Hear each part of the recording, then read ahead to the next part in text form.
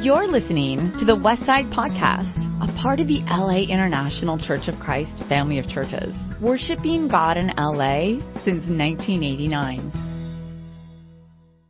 Very good. Okay. Tonight we're going to be talking about the Way of Apprenticeship. So Steve spoke about this on Sunday, and this idea of discipleship, or a better word being apprenticeship, was first, from my understanding, really coined by Dallas Willard. He's the one who made that connection. And so there was a great article that I studied out this week called How to Be a Disciple. So if you want to read that, it's a really great little study. So How to Be a Disciple by Dallas Willard. So he talks a lot about being an apprentice of Jesus. Also, there's a new book that's come out. If any of you would like to be reading a new book by John Mark Comer, and it's called Practicing the Way. So it's be with Jesus, become like him, and do as he did. So this just came out last month in January. So if you'd like to read that, I've ordered it. I haven't had a chance to read it just yet. I know Steve is currently reading that as well. So when we think about this idea of practicing the way, or the way of apprenticeship, this word, the way, to define Christianity, comes up a lot in the New Testament. It was what Christianity was known as before it was even Christianity. So can you think of any references where we see the way being used? There particularly was in the book of Acts. Can you think of any, Reese? I know that when Paul was being put on trial a lot, they would reference, like, the people, whether it was like the high priest, people would refer to it as the way. Okay, yeah. Shuri? Followers of the way, yeah. So another reference with Paul and the way. Remember? So when he was going around murdering the Christians, that reference was to the followers of the way. That's who he was going after, arresting and murdering. So there was this idea that, why do you think it was called the way in the very first century early church? Why was it called that? What do we think, Jolie? Definitely, yeah. He was the way, the truth, and the life. Anything else? So like it has to do with maybe their understanding of what true love is, or maybe, yeah. Perfect, yeah, I think so. Oscar? The way to live. Yep. The way to live, the way to God. Yes, Reese? I'm thinking maybe there were so many different kind of like sects or perspectives around like what is the way kind of. Yep.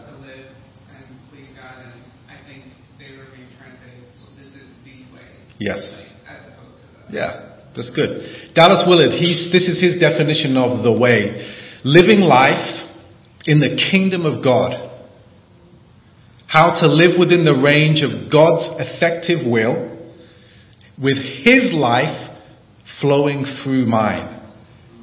What an amazing way to live your life. That's amazing.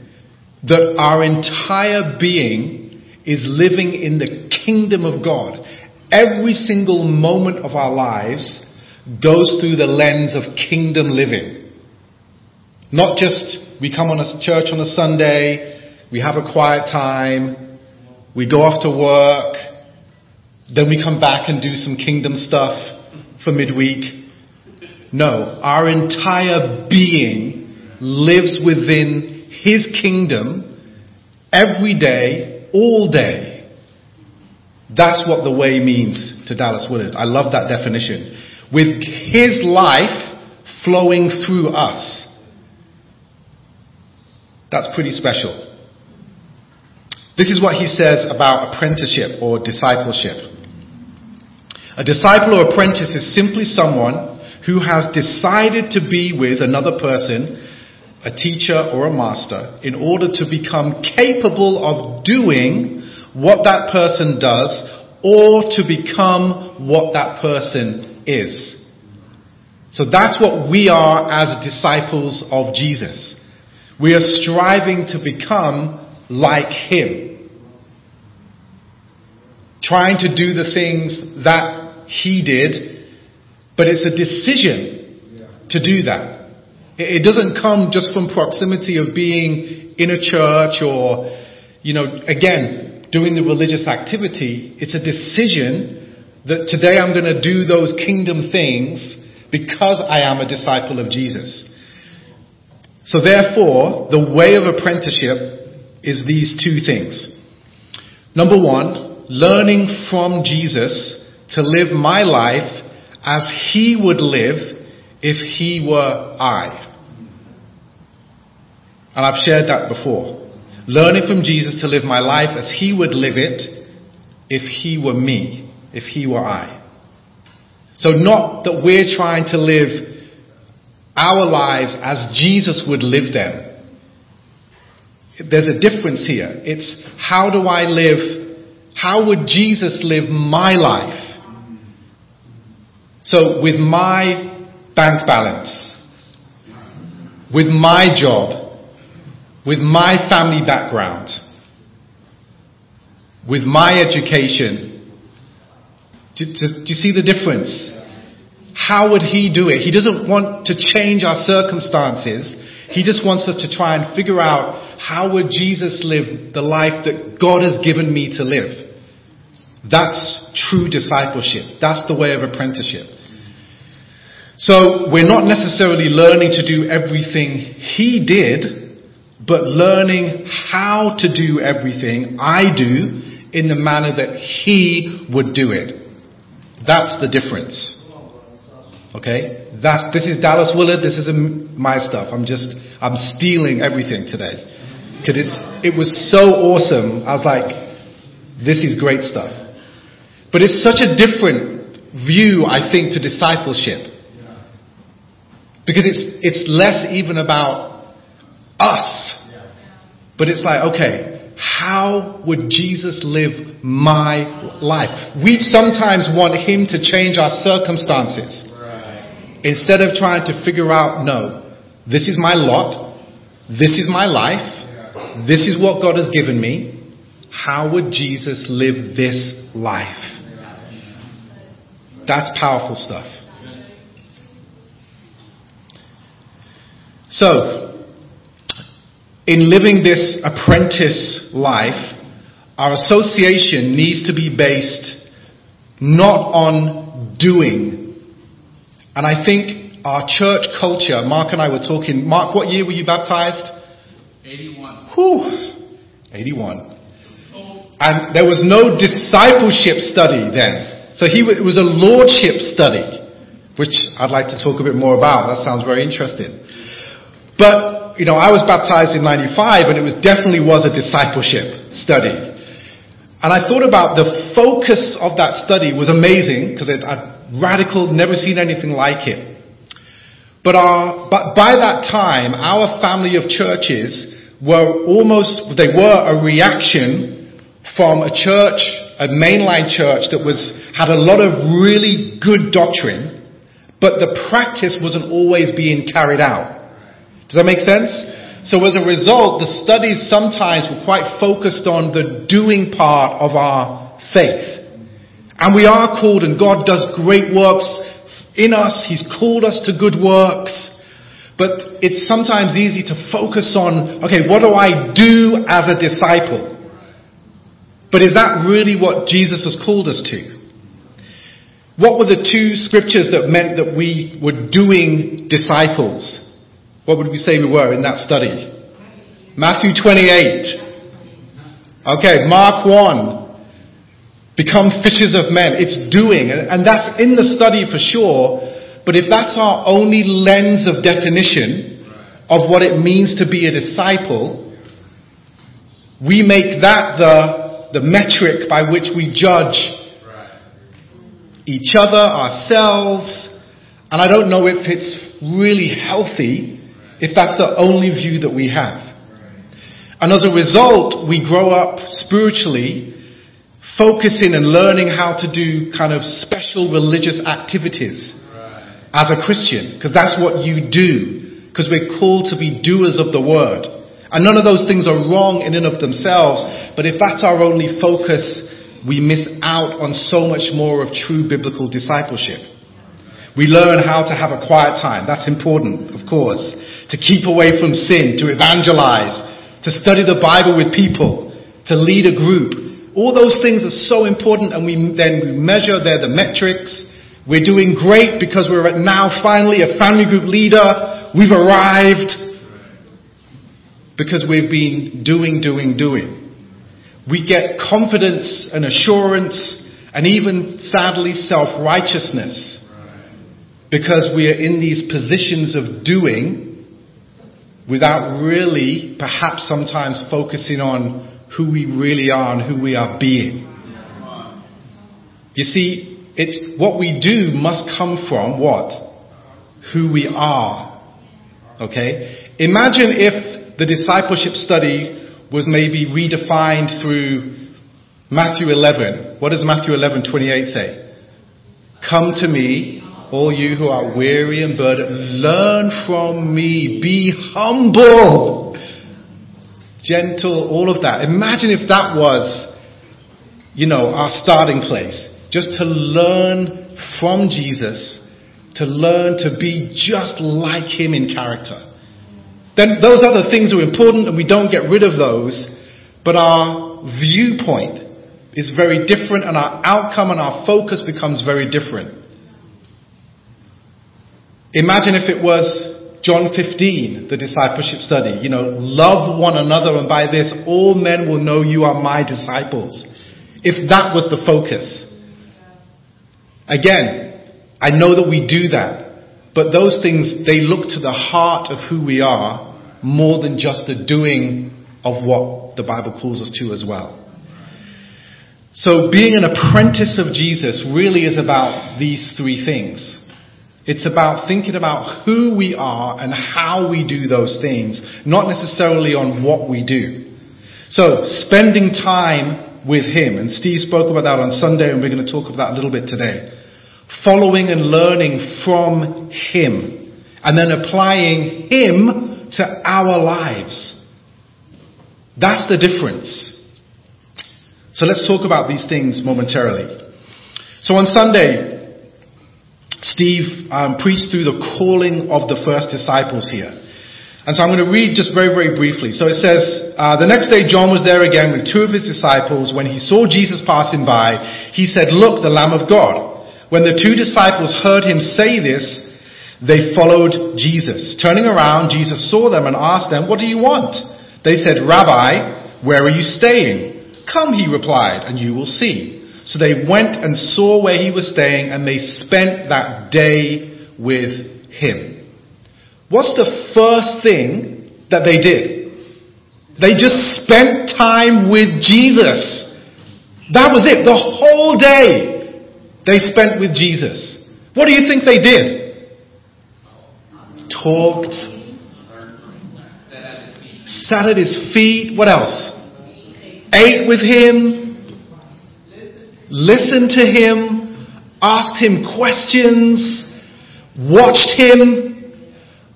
Can you imagine that day? Can you just imagine a day, just you spending the day with Jesus? How amazing would that be? How beautiful that would be. Wow. That's the first thing that they did. The very first thing. Now, as a result of them spending time with Jesus, what did they do? Or what did Andrew do? He then went and told his brother Simon. He didn't go and even tell him straight away. It was he spent time with the Lord first, was so enamored by who Jesus was, that he then went and shared that out of where? Out of duty? Out of what? Joy, excitement. Where did that come from? His heart. Not out of obligation, but simply because he had spent time with Jesus. It's a huge difference. A huge difference. I like this I saw. It said, how can we expect to grow closer to Christ without spending time alone with him? If our model of discipleship perhaps has been more focused on the doing, it's okay. You're here because of that. But I do think that our next chapter needs to look so much richer. God is definitely trying to do something within our lives. And it starts with spending time with Him. So, going back to Slido, this is your next question. How much time do you spend with God each day? Prayer, Bible study, solitude. So, around up to 15 minutes, around half an hour, or an hour or more. You should have the question. So an hour or more. 40% 30 minutes, 33% an hour plus, and 25% 15 minutes. You know, the challenge is life is busy. But if our entire existence is simply about living in God's kingdom and learning to have His energy flow within us, I know for me, 15 minutes is not going to cut it. There is no way. I remember Andy Fleming saying, he did a leadership lesson for the staff in the UK, and he said, your best asset as a minister is your relationship with God. And that's the same for all of us. Our best asset for your marriage, for your small group, for your children, for one another, your household, is your relationship with God. More than your talents, your gifts, your ability, all of that. Your walk with God. Who did Jesus call? Unschooled, ordinary men who had just learned to spend time with Him and value that time. We have to find time, I think, to work, the time that works best for us. I remember Doug Jacoby teaching this, and it was quite, we could be sometimes a little bit dogmatic about when we should spend time with God. Okay? If you're not a morning person, you could then feel quite guilty about not spending time with Him first. But maybe your best time is at night. That's okay. Find the time that works best for you. Be creative about your time and how you spend time with Him. If you're driving, I love listening to the radio, but I will turn it off fast from the radio so that I can pray. Just grab moments of silence just to be with God. Like today I was doing some ironing and I was praying for one of the brothers, and I was making some dinner for the family. I was praying for another brother. It's like if we create these spaces, we find we can fill them with godly things, with kingdom things. But if our whole life is so filled with stuff, with noise, with sound, with visuals, God easily gets pushed out. How do you enjoy spending time with God? Because you've got to find the thing that you personally enjoy. So what I'd like us to do just for a moment is have a little bit of a conversation, and here are some ways of spending time with the Lord. Which of those stand out to you? So have a look and then just share with the person next to you. So can you raise your hand if for you it's the worship, something in the worship circle? Okay. Worship. Just one to make it easier, but you can do, if it's more than one, it's okay, I don't mind. Okay, mind. In the mind circle. Okay, interesting. Here. Okay. And prayer. Okay. Mind's prayers definitely as well. Okay. But the fact is that I think as we go through different seasons spiritually, don't we? And perhaps there are things in there that we might enjoy that we have never even tried before. So today, the two asterisks that are there, I'd like to introduce you to two practices if you would like to try those out. Okay, so the first one is called a rule of life. Anyone heard of that before? Rule of life? So here's another QR code. You're welcome to scan that. We do like our QR codes. This church is called Cross Church, and they've based this on Practicing the Way and John Mark Comer. But it gives you, I think, about 5 or 6 different rules of life, and you choose as many of them that are applicable and appropriate to you. And a rule of life is simply a schedule of set practices and relational rhythms that help you create space in our busy world and our busy lives to be with Jesus, to become like Him and to do what He did, to live life to the full in His kingdom.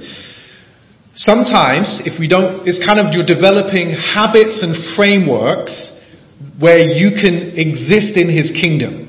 So Max and I were talking, he said, what do you do in the mornings for your quiet times? So I've started to wake up and I listen to a spiritual podcast or a sermon of some kind. That's the first thing that I do while I'm even still in bed. So first thing I do.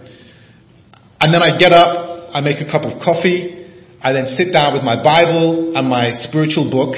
I read that. I then go out and pray, come back, and then I eat. So that's my rule of life that I try to do every single day. And I know it's a habit. I often will imagine Jesus waiting for me outside my front door to go on my walk with Him. You know how when you were young and your friends would come and, knock on for you, hey, can you come out and play? That's what I feel like with Jesus. That He's waiting out there for me. And I'm like, hey, you're here. And then we go. That's my daily rule of life for that. But it's awesome. There are so many others that you can do, and it gives you questions to answer. So give that a try. All right. Has anybody heard of this? The Examine. Not an exam. Okay. So this is a technique of reflective prayer. And it focuses on different events of your day, things maybe to give thanks for, maybe things that are troubling you. And it's set out in such a way that it gives you structure of what to pray for and what to think about. Okay, this is a really nice one that I found. And this one is all about finding God in all things. Similar to the song that we sang, Encourage My Soul, that's what this one will do. So if you're going through some hard times or just, wrestling with life, this is a really beautiful practice to do.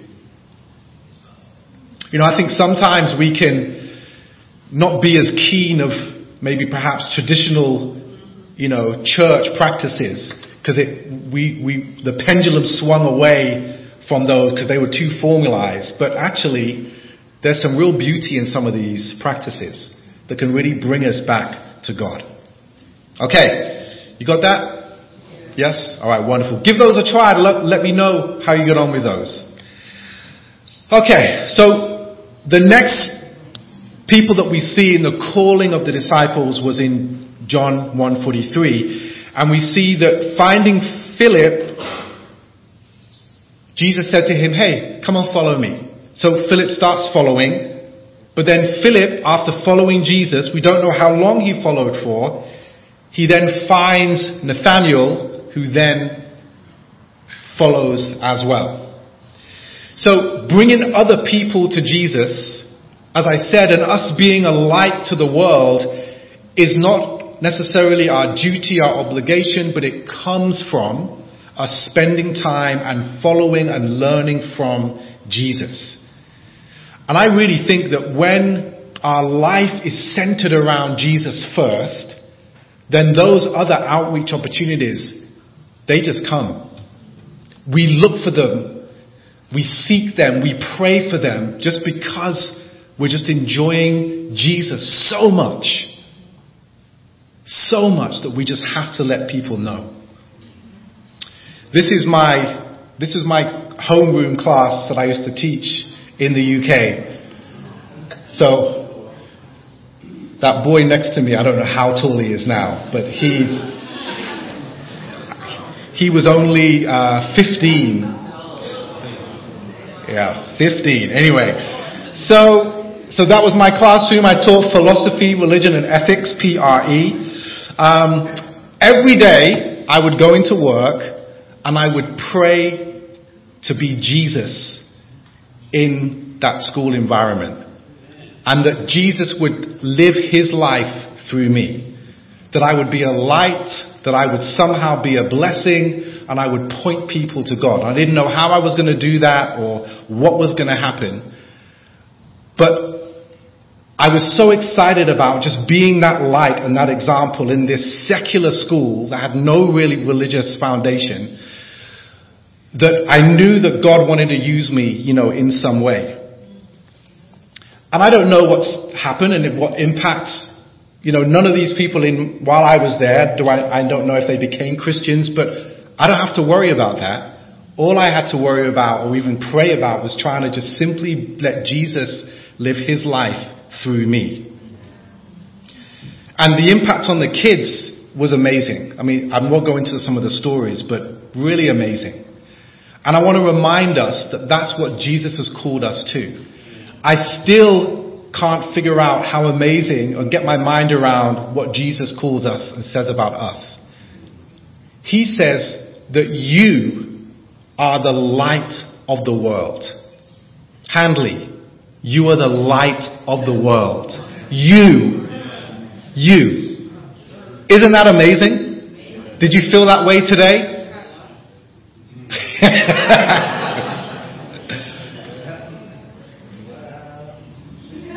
Lupe, you are the salt of the earth.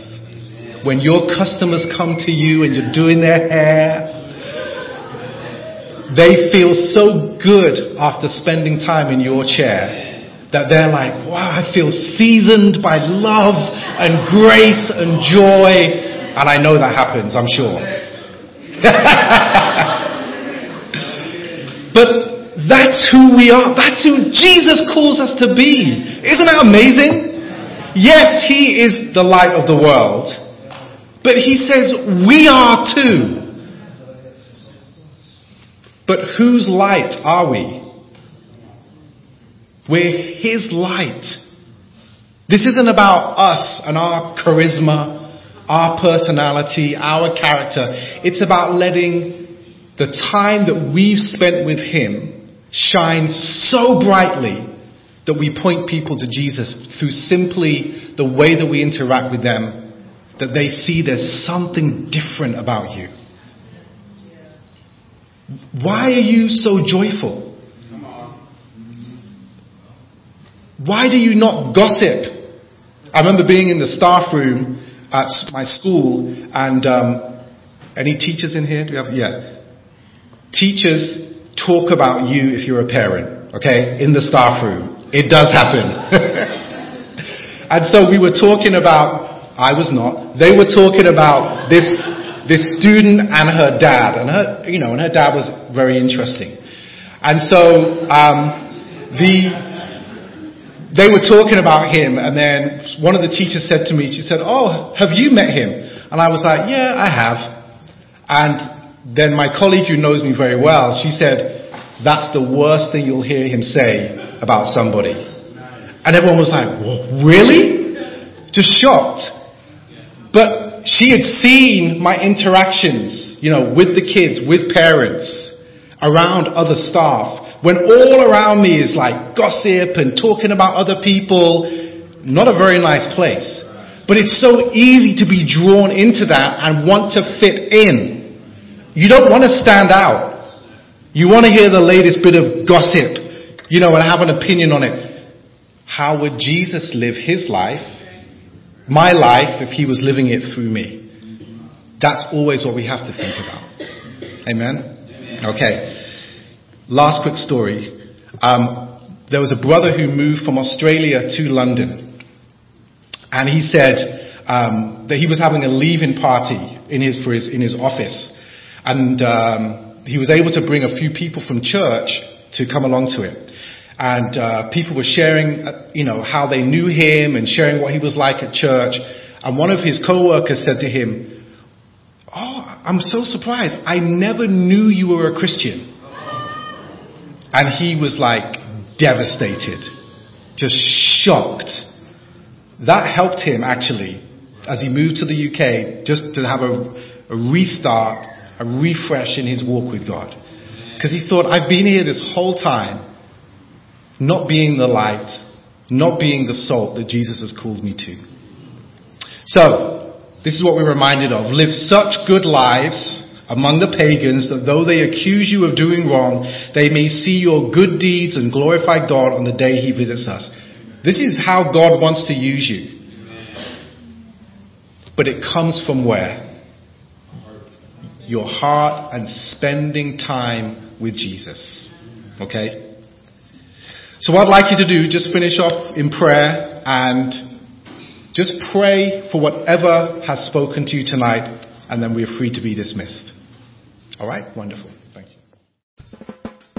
You've just listened to the Westside Podcast. For more information about our ministry, please visit thewestsidechurch.com or laicc.net.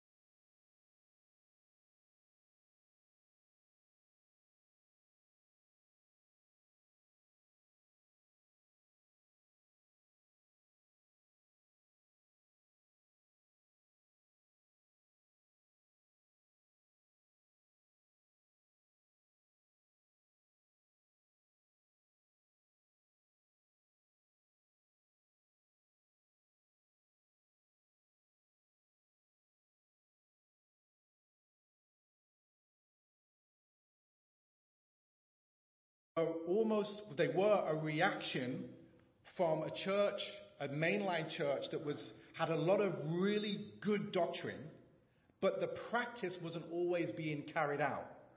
Does that make sense? So as a result, the studies sometimes were quite focused on the doing part of our faith. And we are called, and God does great works in us. He's called us to good works. But it's sometimes easy to focus on, okay, what do I do as a disciple? But is that really what Jesus has called us to?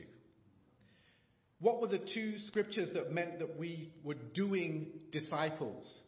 What would we say we were in that study? Matthew 28. Okay, Mark 1. Become fishers of men. It's doing. And that's in the study for sure. But if that's our only lens of definition of what it means to be a disciple, we make that the metric by which we judge each other, ourselves. And I don't know if it's really healthy if that's the only view that we have. And as a result, we grow up spiritually focusing and learning how to do kind of special religious activities as a Christian, because that's what you do, because we're called to be doers of the word. And none of those things are wrong in and of themselves, but if that's our only focus, we miss out on so much more of true biblical discipleship. We learn how to have a quiet time. That's important, of course. To keep away from sin, to evangelize, to study the Bible with people, to lead a group. All those things are so important, and we measure, they're the metrics. We're doing great because we're now finally a family group leader. We've arrived because we've been doing.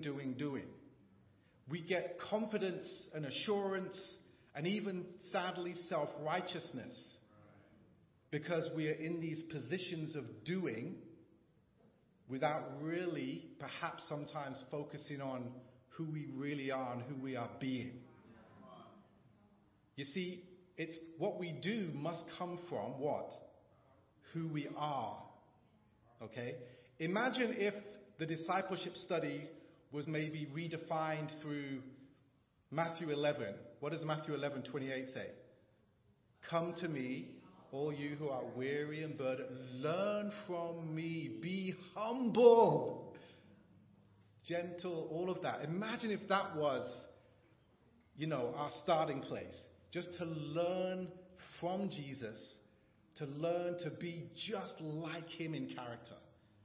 Then those other things are important and we don't get rid of those, but our viewpoint is very different and our outcome and our focus becomes very different.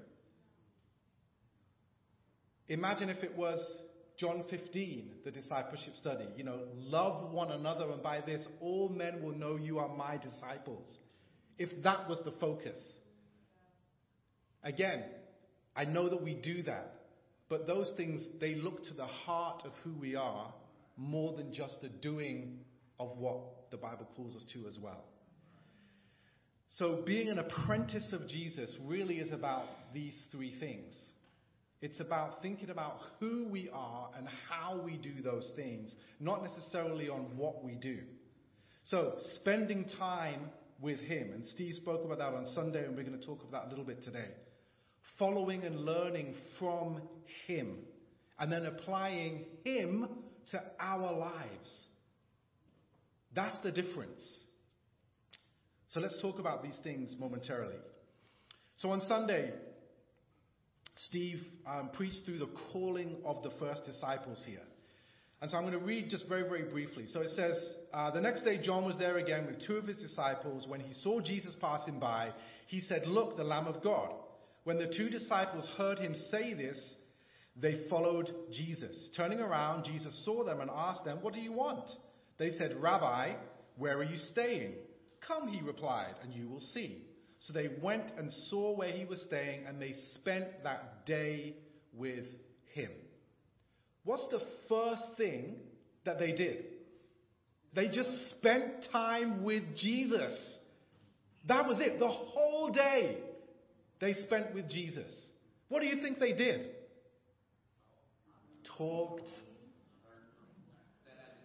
sat at his feet. What else?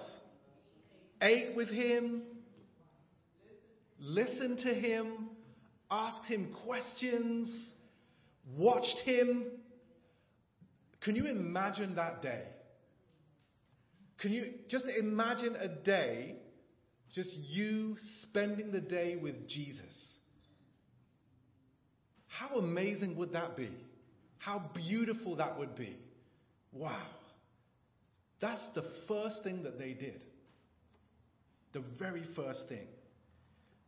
Now, as a result of them spending time with Jesus, what did they do? Or what did Andrew do? He then went and told his brother Simon. He didn't go and even tell him straight away. It was he spent time with the Lord first, was so enamored by who Jesus was, that he then went and shared that out of where? Out of duty? Out of what? Joy, excitement. Where did that come from? His heart. Not out of obligation, but simply because he had spent time with Jesus. It's a huge difference. A huge difference. I like this I saw. It said, how can we expect to grow closer to Christ without spending time alone with him?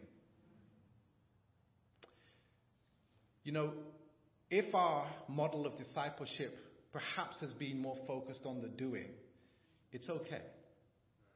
You're here because of that.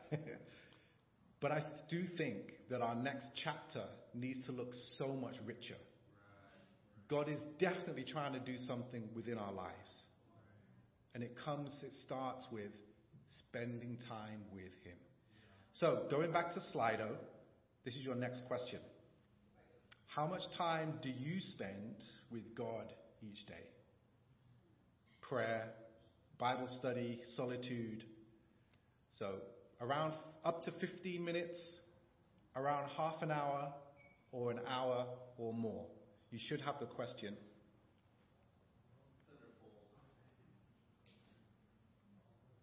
Have you got it, everybody?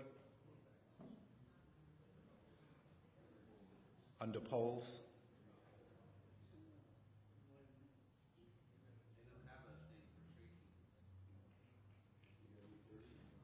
So an hour or more.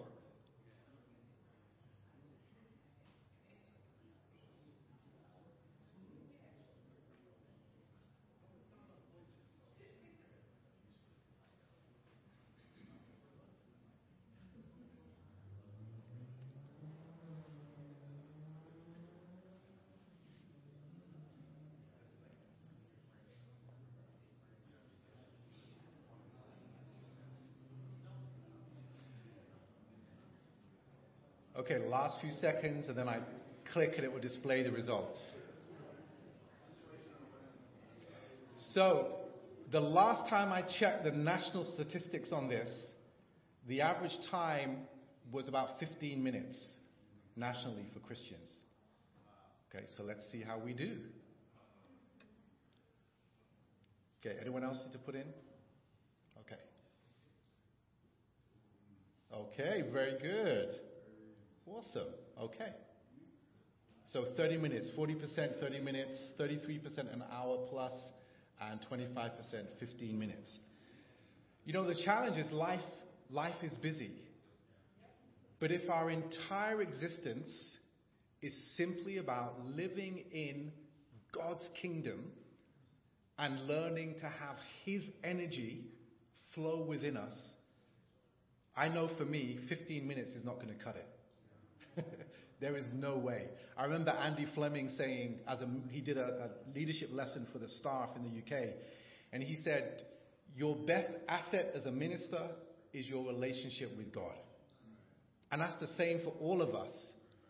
Our best asset for your marriage, for your small group, for your children, for one another, your household, is your relationship with God.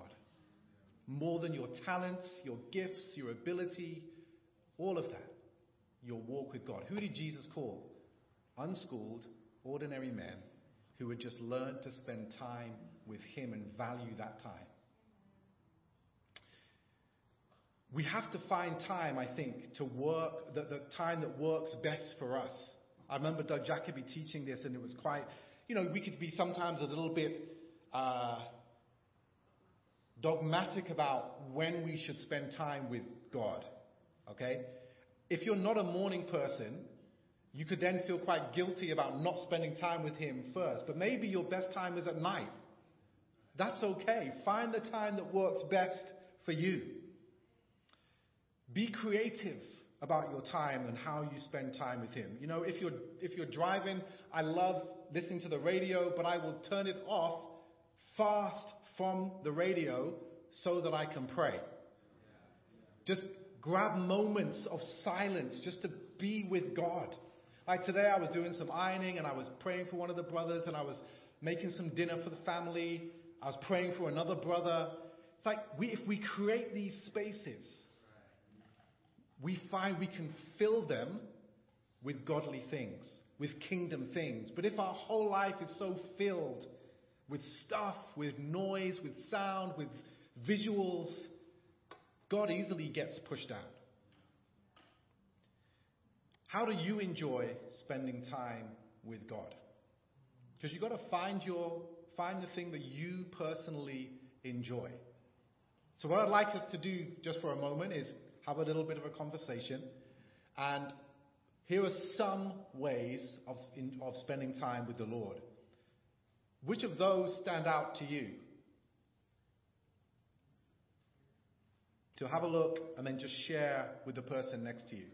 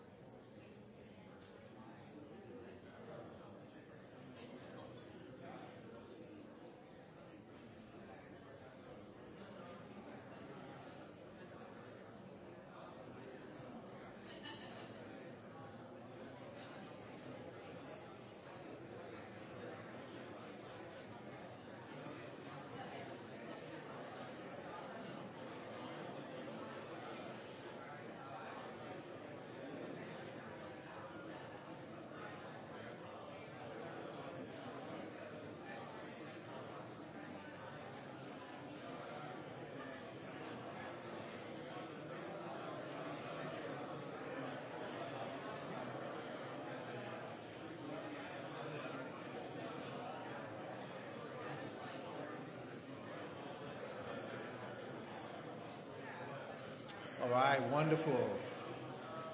So can you raise your hand if for you it's the worship, something in the worship circle? Okay. Worship. Just one to make it easier, but you can do, if it's more than one, it's okay, I don't mind. Okay, mind. In the mind circle. Okay, interesting. Here. Okay. And prayer. Okay, mine's prayers definitely as well. Okay. But the fact is that I think as we go through different seasons spiritually, don't we? And perhaps there are things in there that we might enjoy that we have never even tried before. So today, the two asterisks that are there, I'd like to introduce you to two practices if you would like to try those out. Okay, so the first one is called a rule of life. Anyone heard of that before? Rule of life? So here's another QR code. You're welcome to scan that. We do like our QR codes. This church is called Cross Church, and they've based this on Practicing the Way and John Mark Comer.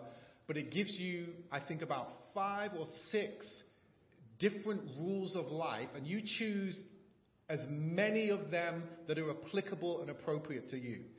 And a rule of life is simply a schedule of set practices and relational rhythms that help you create space in our busy world and our busy lives to be with Jesus.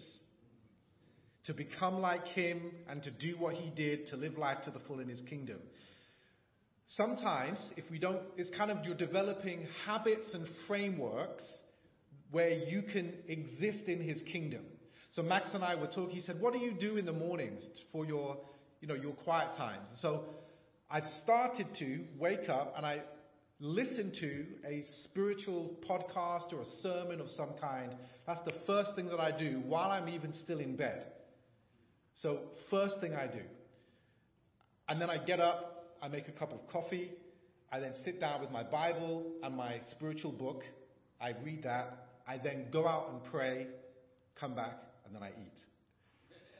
So that's my rule of life that I try to do every single day. And I know it's a habit. I often will imagine Jesus waiting for me outside my front door to go on my walk with him. You know how when you were young and your friends would come and, knock on for you, hey, can you come out and play? That's what I feel like with Jesus. That he's waiting out there for me. And I'm like, hey, you're here. And then we go. That's my daily rule of life for that.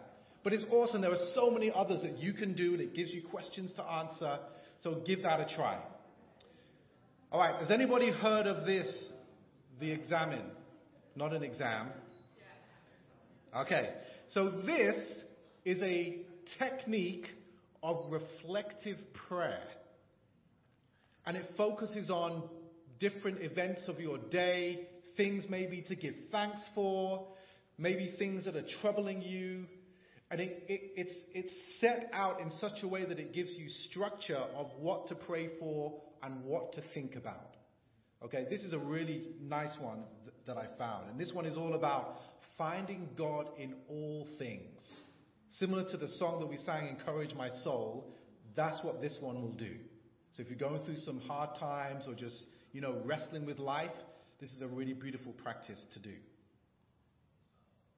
I think sometimes we can not be as keen of maybe perhaps traditional, church practices because the pendulum swung away from those because they were too formalized. But actually, there's some real beauty in some of these practices that can really bring us back to God. Okay, you got that? Yes? All right, wonderful. Give those a try. Let me know how you get on with those. Okay, so the next people that we see in the calling of the disciples was in John 1:43. And we see that finding Philip, Jesus said to him, hey, come and follow me. So Philip starts following. But then Philip, after following Jesus, we don't know how long he followed for, he then finds Nathanael, who then follows as well.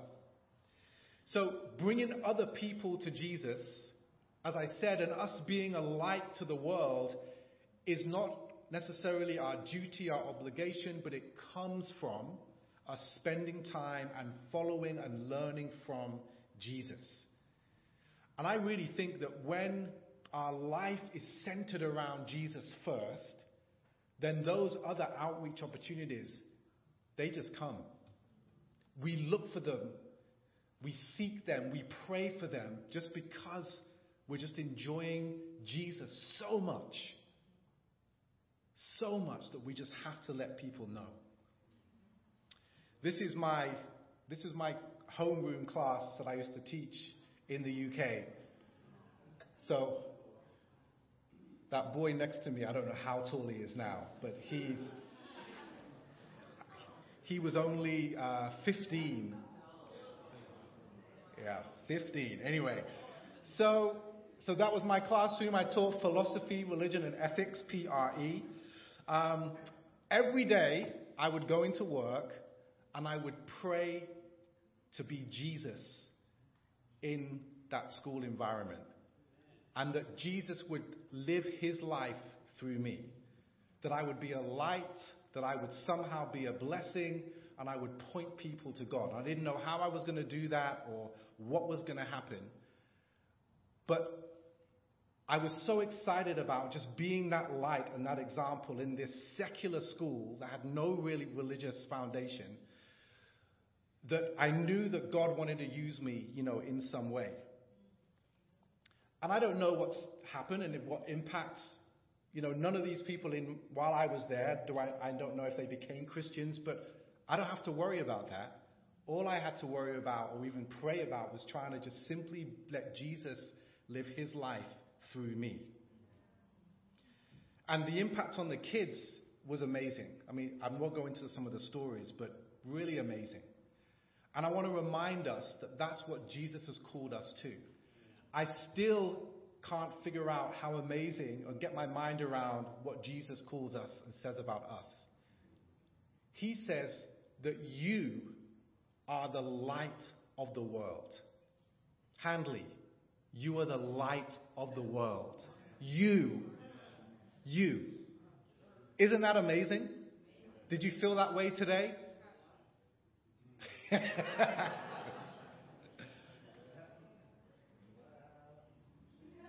Lupe, you are the salt of the earth. When your customers come to you and you're doing their hair, they feel so good after spending time in your chair that they're like, wow, I feel seasoned by love and grace and joy. And I know that happens, I'm sure. But that's who we are. That's who Jesus calls us to be. Isn't that amazing? Yes, he is the light of the world. But he says we are too. But whose light are we? We're his light. This isn't about us and our charisma, our personality, our character. It's about letting the time that we've spent with him shine so brightly that we point people to Jesus through simply the way that we interact with them, that they see there's something different about you. Why are you so joyful? Why do you not gossip? I remember being in the staff room at my school, and any teachers in here? Do we have? Yeah. Teachers talk about you if you're a parent, okay, in the staff room. It does happen. And so we were talking about, I was not, they were talking about this student and her dad. And her dad was very interesting. And so they were talking about him, and then one of the teachers said to me, she said, oh, have you met him? And I was like, yeah, I have. And then my colleague who knows me very well, she said, that's the worst thing you'll hear him say about somebody. And everyone was like, well, really? Just shocked. But she had seen my interactions, with the kids, with parents, around other staff, when all around me is like gossip and talking about other people. Not a very nice place. But it's so easy to be drawn into that and want to fit in. You don't want to stand out. You want to hear the latest bit of gossip, and have an opinion on it. How would Jesus live his life, my life, if he was living it through me? That's always what we have to think about. Amen? Okay. Last quick story. There was a brother who moved from Australia to London. And he said that he was having a leaving party in his office. And he was able to bring a few people from church to come along to it. And people were sharing, how they knew him and sharing what he was like at church. And one of his co-workers said to him, oh, I'm so surprised. I never knew you were a Christian. And he was like devastated, just shocked. That helped him actually, as he moved to the UK, just to have a restart, a refresh in his walk with God. Because he thought, I've been here this whole time, not being the light, not being the salt that Jesus has called me to. So, this is what we're reminded of. Live such good lives among the pagans that though they accuse you of doing wrong, they may see your good deeds and glorify God on the day he visits us. This is how God wants to use you. But it comes from where? your heart and spending time with Jesus. Okay? So what I'd like you to do, just finish off in prayer and just pray for whatever has spoken to you tonight, and then we're free to be dismissed. All right? Wonderful. Thank you.